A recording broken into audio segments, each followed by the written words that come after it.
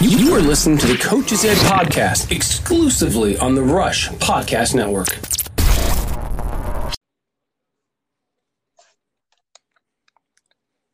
Hello, everybody. This is Pablo with Rush Coach Development, and I'm really happy here. We have one of our NTDs and the technical director of Hawaii Rush, Arian Hoxha. How are you doing, Arian? Good, Pablo. How are you today? I'm doing very well. Thank you very much. So, Arian, if you would like to, they know me, so let's talk about yourself. If you want to give a little intro about yourself, your background as a player, as a coach, and how you ended up in this beautiful club in Hawaii. Well, hello, everybody, and thank you, Pablo, for having me on the podcast. I hope that everybody's staying safe out there, and we're trying to do the same. So without any further delay, my name is Arian Hoxha. I'm the technical director for Hawaii Rush, and I also am one of the technical directors for Rush Soccer.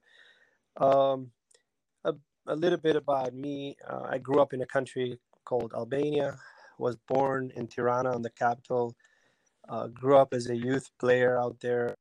Is a European country, so football or soccer is basically the main sport, the main attraction.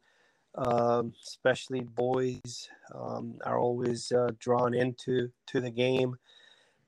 So, of course, I had the same fate.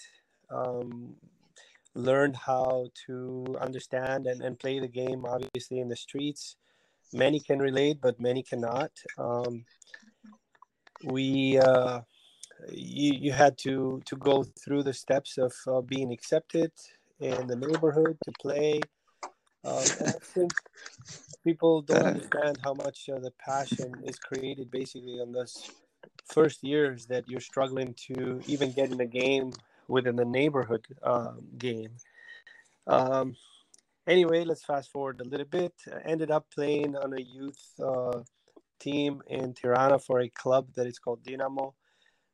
Although I was a flaming fan of a different team, which is called the Partizan Tirana.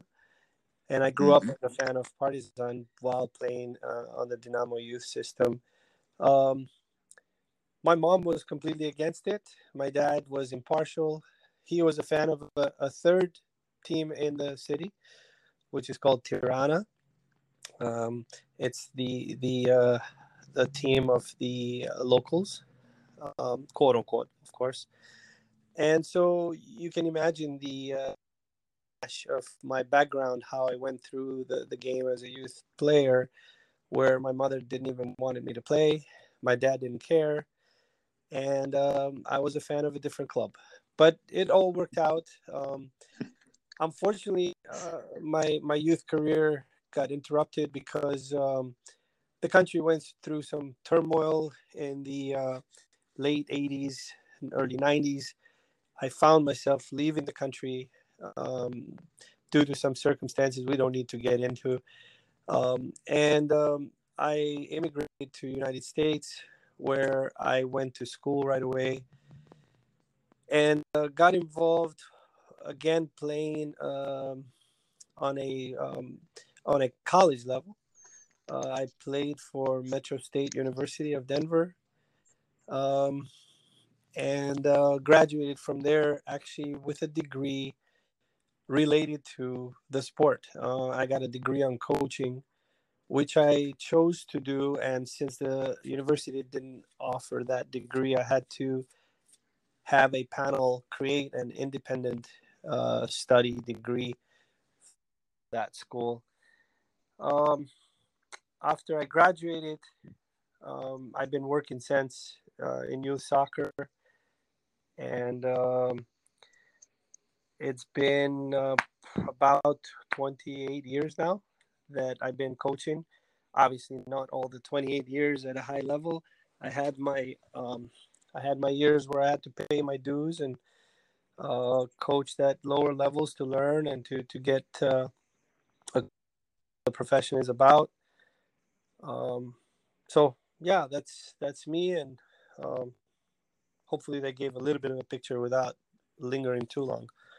No, that's definitely a picture that I can relate to. Actually, the days of playing on the street, the parents that actually don't want you to get involved in this, and yeah, growing up in South America was the same. Um, anyway, and but that's really interesting, actually. So, and how did you go from Colorado to Hawaii, and how did you get involved with the Rush? Um, the first time I got involved with the Rush was back in 1998. Um, I was coaching for a smaller club in Denver um, called Whitridge Avalanche, very small club with two, three Mm-hmm. teams. And it just happened that we were big rivals with Rush, and Rush had just been created at that time from Lakewood and Columbine, and Mm-hmm. so I was basically a rival team to at that time. Andrew Comer was my rival. He had the same age group boys. So we would battle it out, and we ended up in the state cup finals with them. And again, you know how it works, right? The little guy fighting the big guy, David and Goliath kind of thing. Of course, they won. They were very good. You know, they had like Jay Nolly and goal that time. They had some major players in there, very, very good. So good try from us, but we had no. But that kind of sparked a little bit of discussion where Andrew kind of approached me and said, "Hey, what do you think of maybe joining us? I see some good stuff." Um, Ended up talking to Tim Schultz briefly, and he welcomed me and he made me feel really comfortable. So, to be quite honest, I felt that the future for the boys that I was coaching would have been enhanced and much better served if we did actually join a club that had a different kind of vision and a different approach at the time that I could relate a little bit. That I saw it was more organized, more focused, had some good goals and aspirations where to go, and there is well. So to be quite honest, at that time, it was no brainer for me that even with my ambition to get better and to be a coach that I could make a difference, this was kind of a pathway that I felt it would have given me that opportunity. Win for me and for my kids. Amazing, amazing. And how long did you stay coaching in Colorado? I was in Colorado till 2006. Uh-huh. Again, started just coaching some teams. Uh, about 2 years later, after I started with them, we won regionals in Pleasanton with the team that I was coaching.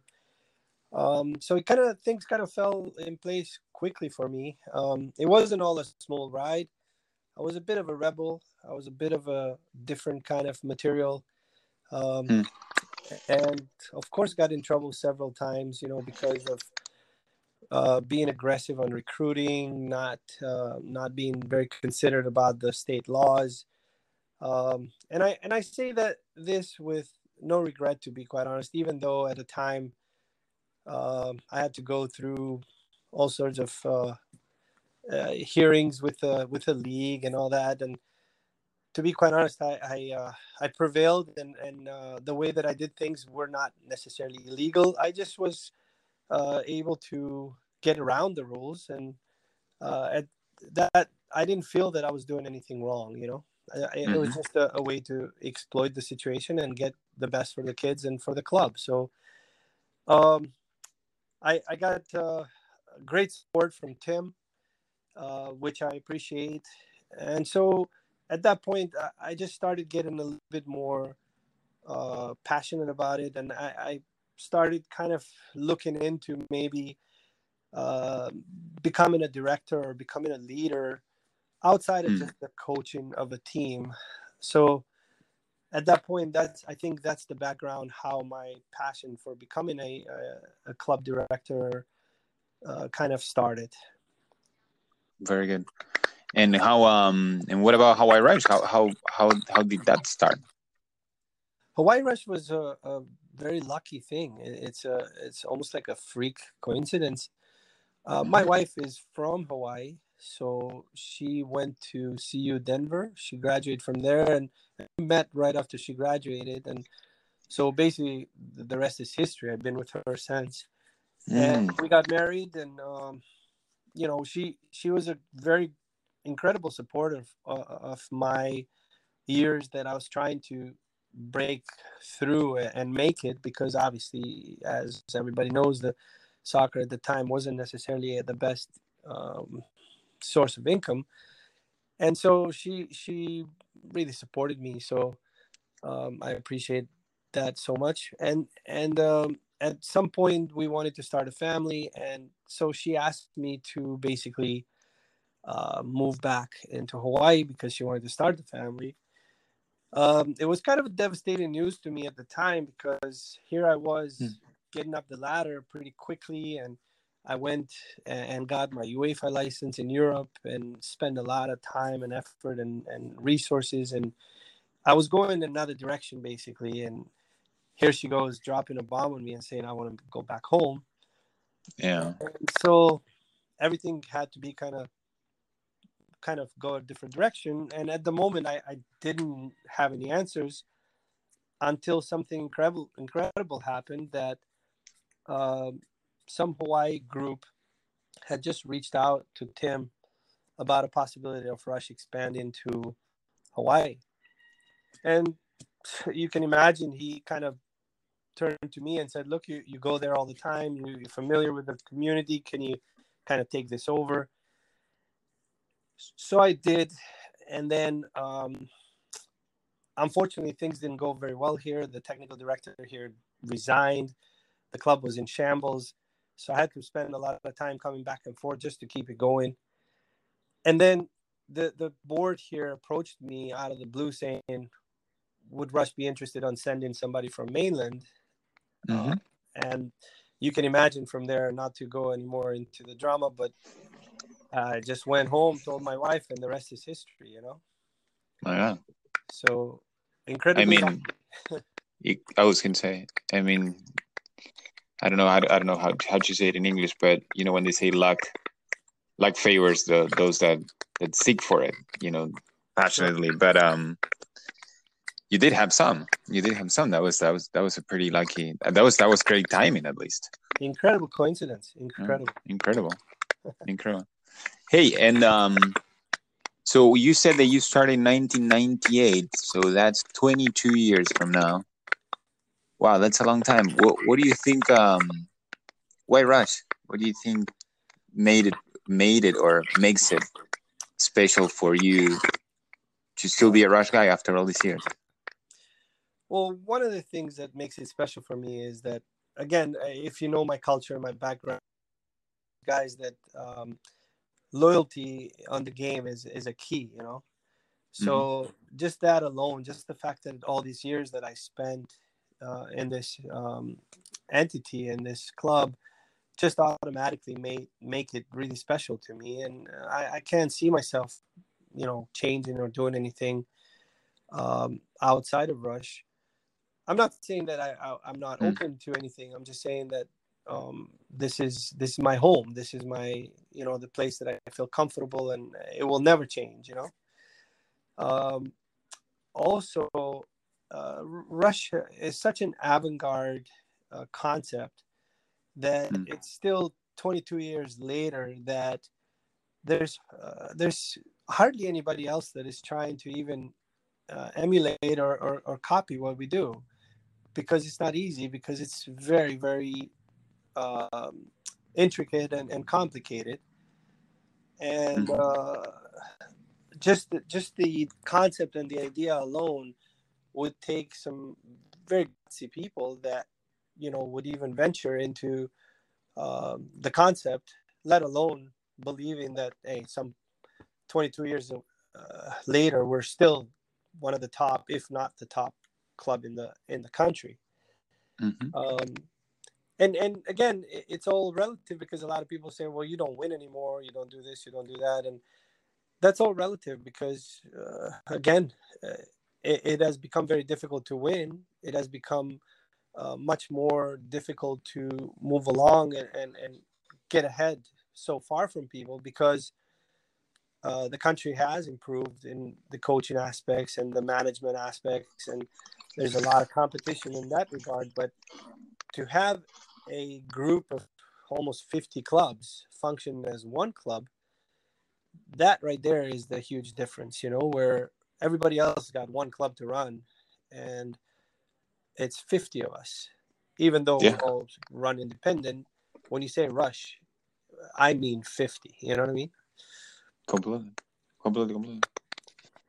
No, it's incredible. I mean, I was trying to understand in your shoes and think like, wow, from 1998, where this club was and where it is now with 40,000 players all over the world, it's exponential. The growth has been it has been it's special. Something special happened, and it's amazing. And I hear that what you were saying. Like sometimes people say, "Hey, well, but you're not winning anymore, or not as much as you used to," and things like that. And I always say the same. And I think that makes the Rush unique as well. That is, we're not just a club for the top player, and I think that really makes Rush very special, very different from others. We actually care about the 100% of our players, and not just the 1% that are top players. I would say that used to be a very very high end um, parameter 10, Mm-hmm. 15 years ago, and it has subsided quite a bit throughout the country, and partially because the country is starting to figure out that maybe winning is not the only parameter or the parameter. Some of it based on the improvements with all the leagues like the MLS and the academies and all that. People are starting to figure out that you know you don't have to win to create a player or to improve a player. Mm-hmm. And some of it is because the other aspect of it, the other side of the spectrum, where there's so many things to win nowadays that it has watered down that parameter quite a bit. Whether Sure. we like it or not, it's the reality. Now, even a third, fourth level club, team, whatever, can win a trophy and they can say, well, we're winners. And nobody Mm. can tell them, no, you're not a winner. Um, and so, not to get off topic, but that's what really upsets me when the country doesn't have a system like they used to have, even though not the best system, maybe not the best system, but good enough where everybody was in the same page and there was a national championship. You went through it through regionals, and we all had the same kind of opportunity to be, lack of better terms, or to be classified as a club, Yeah.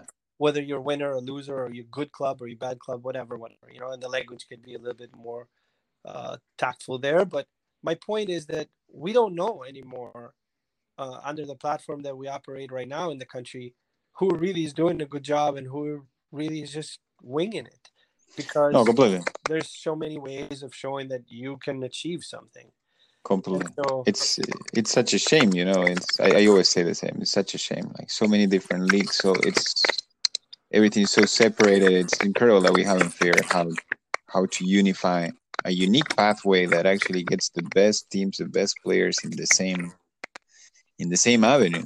So not only you can compare, but also favors the competition, right? So, in my um, opinion, mm, sorry, in my opinion, no, go ahead. it's a simple thought that it's got to be two, maybe three layers, where you have the grassroots layer with mostly recreational. You have the main layer with competitive side of soccer, and then you have the academy layer where Mm-hmm. from top to bottom everything feeds to one ultimate goal, which is the academy, and then the academy can also feed up to the MLS and all that.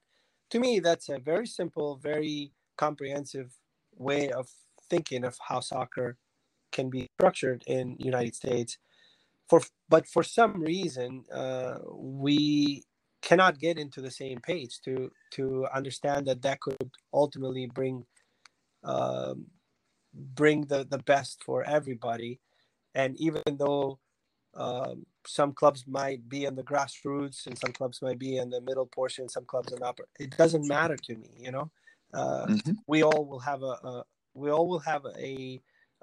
job to do, or a function, or some sort of what's the word I want to get here? We're my God, that's why I'm a foreigner. I don't know English words. Don't worry, me too. Relevant. That's my word. We all will be relevant at some level, wherever we are. So let's get away from the ambition of being a DA or being this or being that. How about being significant at whatever level you are, even if you are grassroots? Are you the best grassroots club in the country? Can you do the best job? Can you push the players to the next level? So that's how I look at it. No, completely.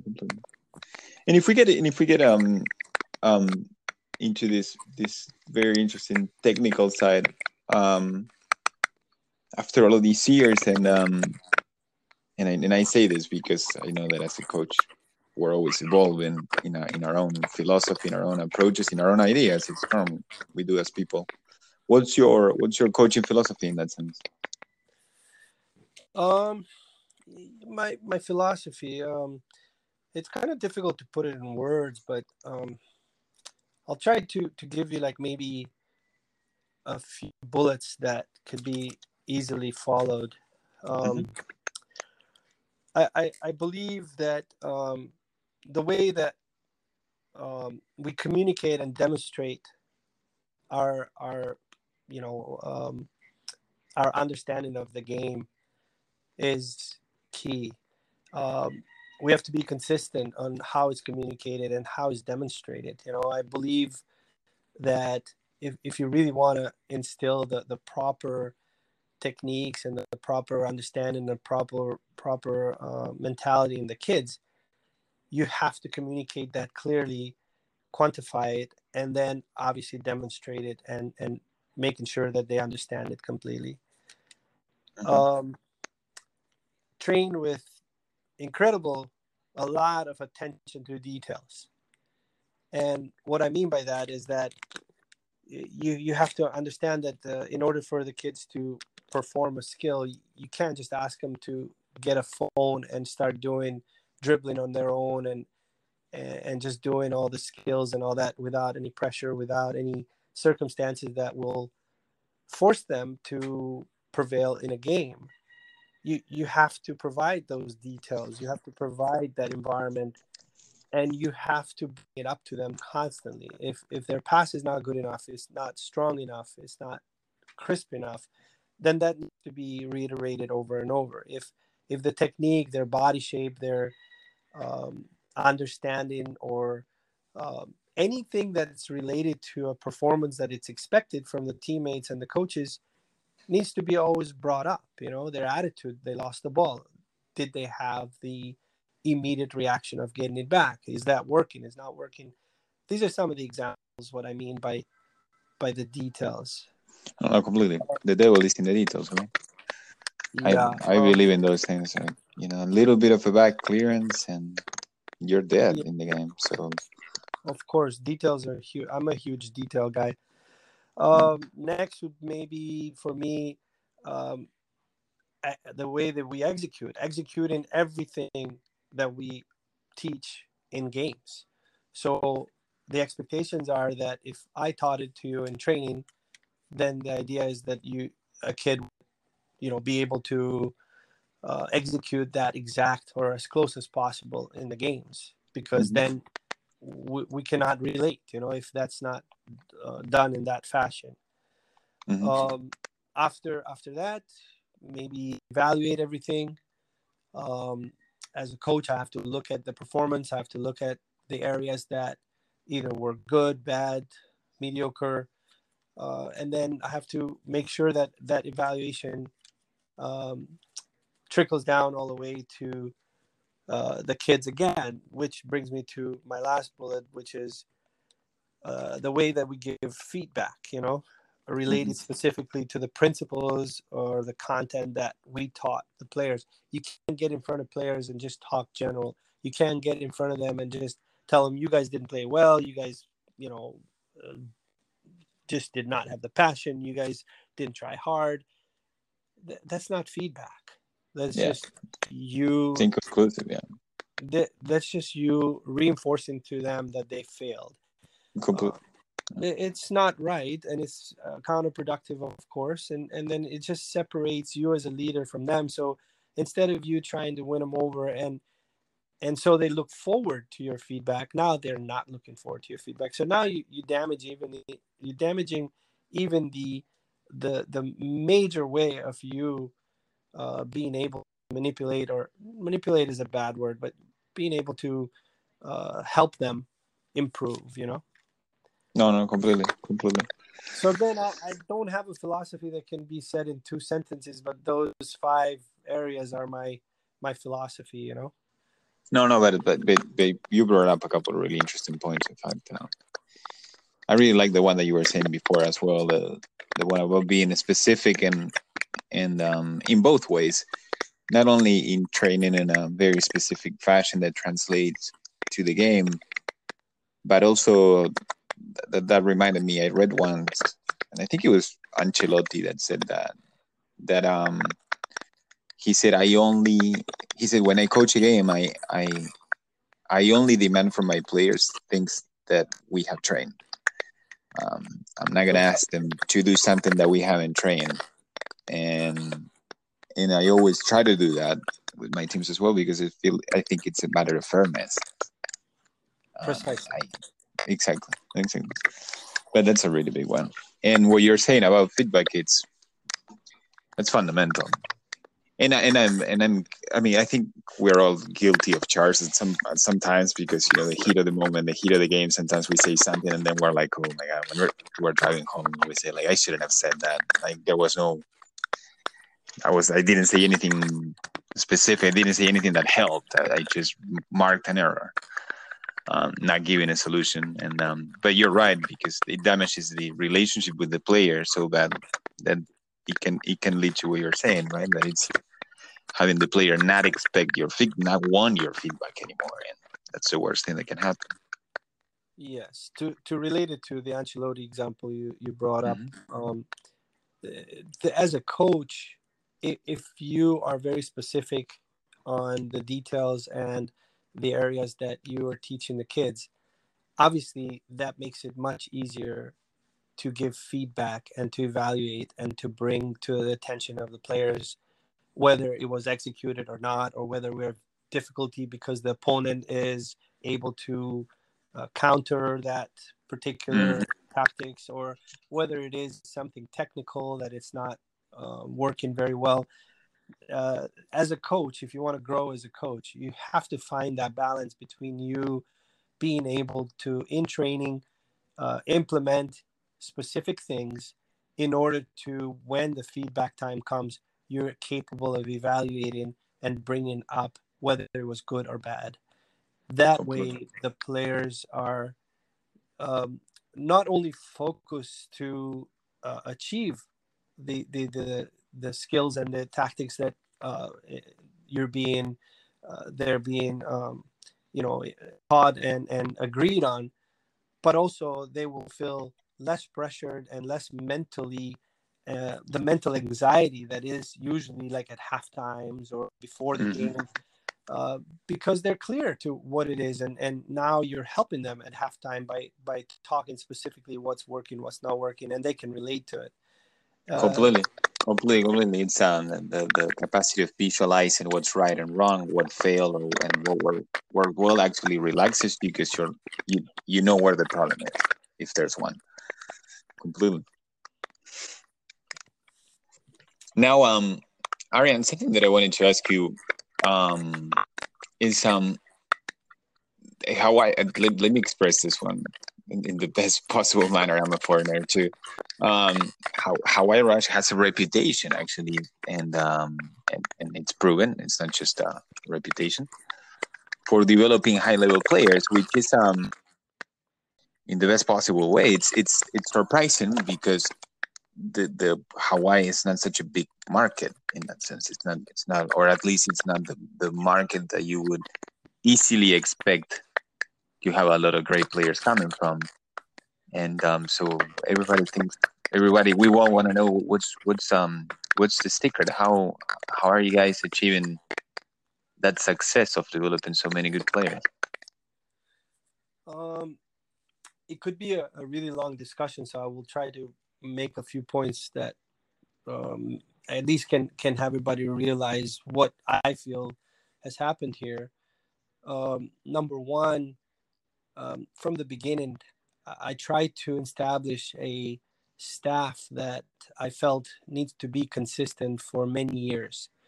So I found people that they were willing to buy into what the club was about, and I made sure that those coaches, those people that participated in this uh, growing of this club, were in for the long term.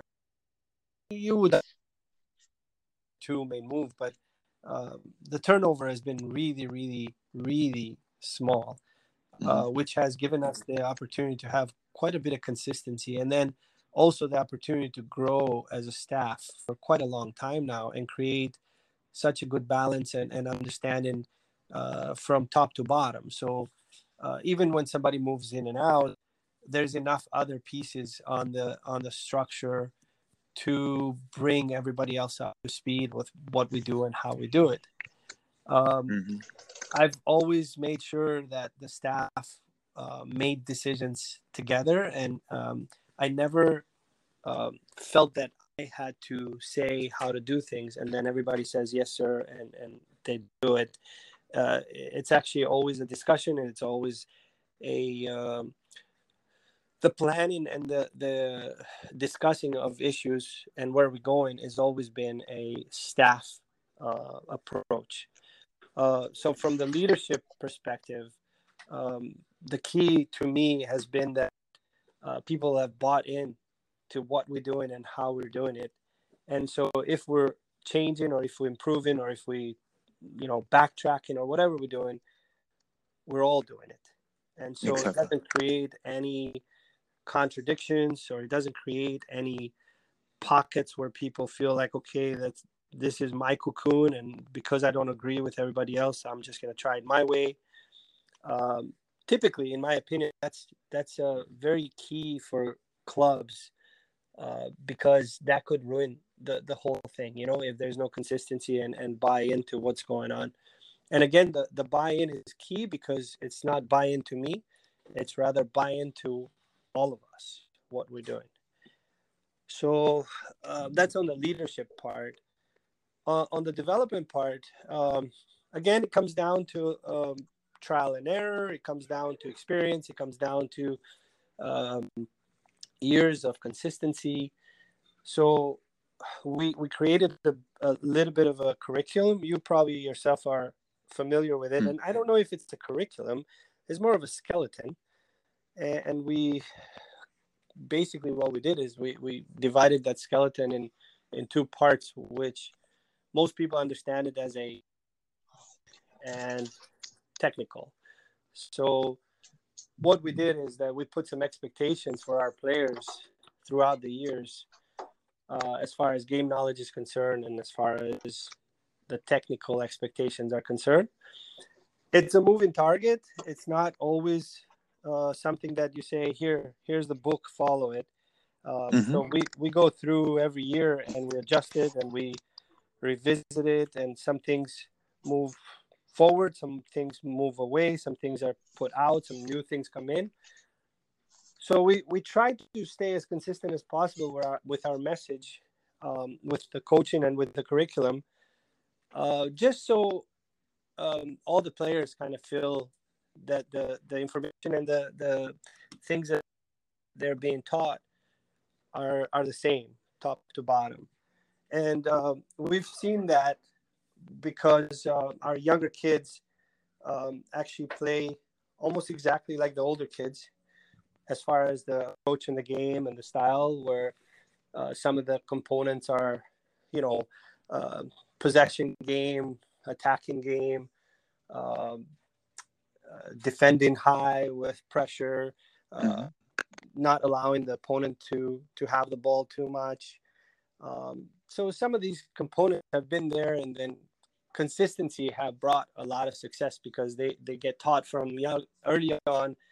And by the time that they are at the ages that it really matters, and you can see it, they don't even think about it. It's a reflex. The players just react because that's the way that the game is played. So why do we produce players? I think it's a little bit of a tribute to also the mentality of the local kids. Mm-hmm. They are very ambitious, very feisty. They want to achieve. They want to be recognized. They're winners. The mentality is quite positive. And I think how that relates to what the club does and the kid does, it mixes well when it comes to the point that our mentality is to play against yourself. And how do I explain that? It means that you're the best opponent of yourself. So Mm-hmm. the players do not compare themselves with other clubs, do not compare themselves with mainland clubs, do not compare themselves with, the next person. We push a lot to psychologically make them understand that uh, their own self worst critic. Let's put it that way. And so, with that mentality, many of them end up being very strong in regards to how they approach training, how they approach competition, how their ambitions get built up and catered to. And so it becomes this kind of healthy kind of environment where they look at each other and saying, I want to work hard like him. I want to work hard like her. I want to compete like him, like her. And so it kind of feeds into each other. We have the younger age groups right now, that they're starting to become quite consistently like that. So it went from the older ages where our senior groups were basically really, really good at this. And it started at about 16, 17. And by 18, we were really happy how it was going on. But now we're starting to see it at the 13s, 14s, 15s, that they're quite good mentally. They understand how to approach the game and what to do with it, and the training as well. Very interesting. No, very interesting. And I really like that you said that. I had so many conversations about that topic. About I normally try to send the same message to my own teams, to my own players, that I say, rather than trying to compete or be as good as somebody else, like just try to be the best version of yourself, and challenge yourself a little bit more every day.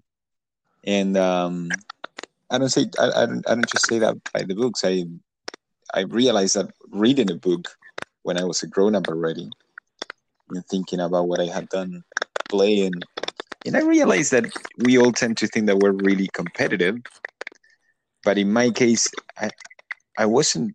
So my motor was not competitive. Was not to be better than my rival. Was to be better than what I was before. That's it. So it was always about challenging myself. Can you be a little bit better this year? And so it's really good that you bring that up, because it's a very common factor, motivational factor in a lot of people. It's not always it's not always the idea of being better than somebody else. It's actually competing against yourself. Yes, and you have to pair that with the team mentality as well, because you cannot just leave it at the individual level. You gotta cater it so it becomes a team mentality as well. Mm-hmm. We have a little bit of a unique. Um, we're a little lucky. We have a unique situation because we're in an island, and by being very successful in an island, the tendency is that you don't tend to like better yourself because you're beating up on everybody, you're winning everything. So the mentality could actually go the wrong way. So we had to be Completely. very, very careful and very vigilant in regard. And like I said, we took advantage of the fact that because we're on an island, we almost sold it to every kid and every team that you got to play better today, not because of that team, but because of you. So now the kids starting to look at each other and saying, that's not a good pass. You didn't make the run. Mm-hmm. That's not good enough. Or can we do that better? The timing wasn't working. And now they're not looking at the winning and losing, even though the game was 8-0 in our advantage. It didn't matter to them. They were not, they were not. I got to not be very specific, but generally the idea is that it wasn't about the score anymore. It was about how good the pass was. Was it a spectacular pass where so precise and so good that even if the players were better, they couldn't defend that pass. Completely. So How many players were they? I mean, how many players did you have when you started back in 2006, 2007, you said? in 2006, when I moved here, Hawaii Rush, due to, again, because I explained earlier, like the club was having a tough time because the technical director resigned. They went from like 350 players, where I took it over was only 191 players. Uh-huh. And how many do you have now? Last year's number was somewhere around 760, 770 here in Hawaii, in Honolulu. Wow. That does not include the outer island branches, Uh-huh. which can bring the number total in the state just over 1,000. Wow, that's incredible growth. How's that accomplished? Well, if you took a new club tomorrow, or if you had to give advice to somebody that's starting a club, what would be the first thing that you recommend? Obviously, I gotta bring the staff under the same philosophy and under the same understanding and expectations on how to execute a plan. And then the plan would obviously be whether it's growth or quality, or both, which I feel comfortable that it has to be both. You can't grow and not have quality. You cannot have quality and not grow. They go hand in hand. So if you do one well, the other one will follow. And once everybody kind of buys into what the approach is, then obviously you just got to start implementing the pieces of the operation. I have found where I did it once, so it would be. I feel comfortable that it would be quite easy for me to do it all over. Mm-hmm. But obviously, you got to take in consideration the where you are, the demographics, the capabilities, the numbers, how much room for growth, what kind of growth. So there is variances, but I feel that in any circumstance that you can be on, regardless of the variances, there is room enough to achieve a situation where your club is run smoothly, creating good environments for learning, and maybe even producing players. Why not? Completely. It's very interesting. Very interesting. Hey, and because I don't want to have you here, we could talk. We could talk forever, and I hope we do next time we see each other as well. And if after all of these years, and you're seriously one of the best known and most respected coaches within the Rush Network, and I mean that. What would you advise coaches that are, maybe starting in their first couple of years, in terms of their own development and furthering their knowledge about the game? What would be your advice? My advice would be, don't cut corners. Um, don't don't for a moment think that just because you played or you know the game that you can just fit into anything and just go on with it. Um, you have to realize as a young coach that there's three very important components for you to grow as a coach, as a leader. And it's not only the technical side, knowing the game. It's also being a good administrator. It's also being a good politician. And sometimes the last one could be so detrimental that the way you teach the kids or what you teach the kids, it's totally irrelevant. And I mean that in some of the age groups and, in some of the demographics and all that. So as a young coach, you're going to find yourself not coaching at the highest level unless you're lucky and unless somebody takes you under their wing and, presents you with opportunities of such. But generally speaking, you're going to find yourself working with, beginners, with teams that they're unproven. So a lot of times the young coaches lose sight of the fact there's steps, there's experience, there's time, there's sacrificing, there's a lot of hours of work put in there.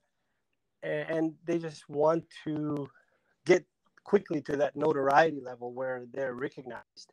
Now, again, if you have good leaders, that might happen because people will recognize how hard they're working and regardless of the results and all that.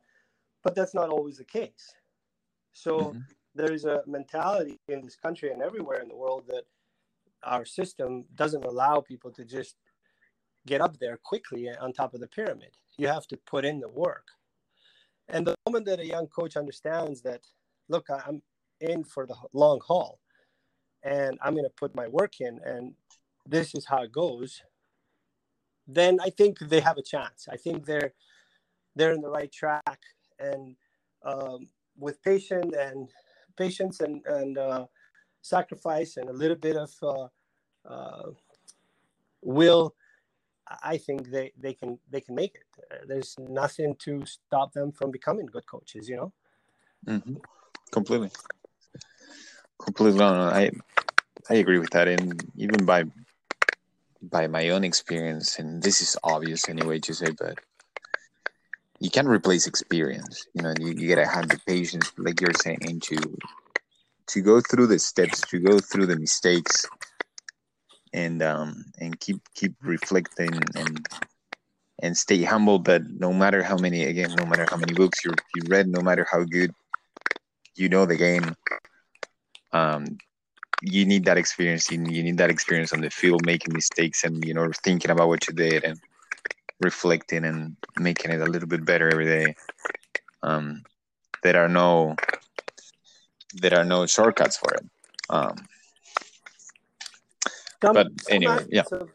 Some aspects of the game can be taught by just watching. Some aspects of the game can be taught by a book.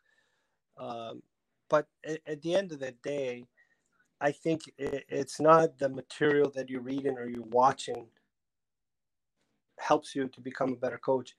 Is your ability to break that down and assimilate it and then later implement it and then obviously quantify it to the players. So now you not only taught it to them, but you're also able to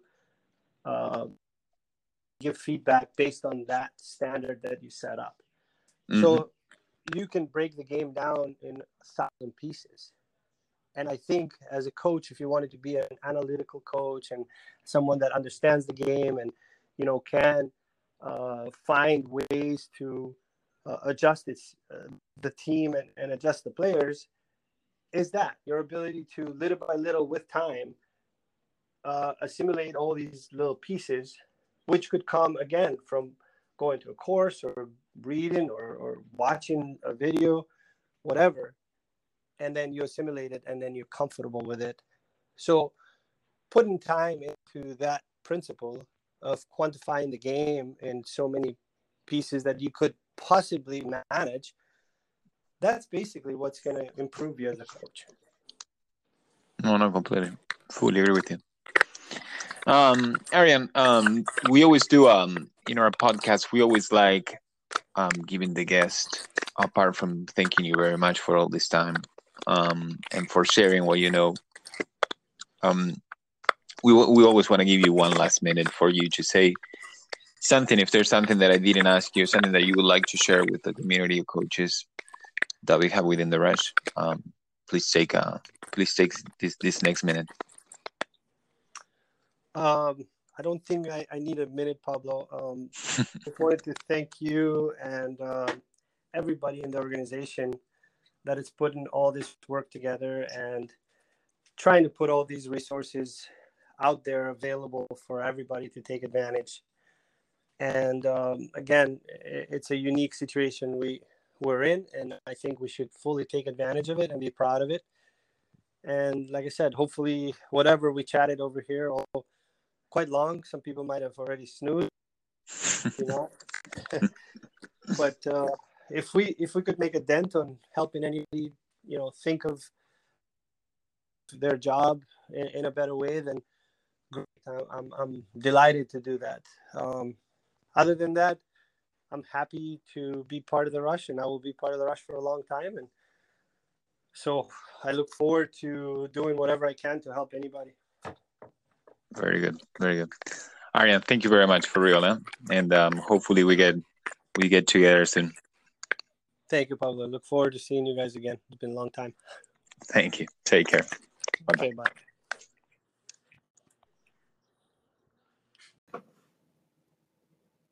Let me tell you about Anchor and how great it is. It is the easiest way to make a podcast. And let me explain. There's a creation tool that allows you to record and edit your podcast right from your phone or your computer. I'm telling you, right from your phone. It's the easiest thing. Anchor will distribute your podcast for you so you can be heard on Spotify, Apple Podcasts, and many more. You can make money from your podcast with no minimum listenership. It's everything you need to make a podcast in one place. Download the free Anchor app or go to anchor.fm to get started.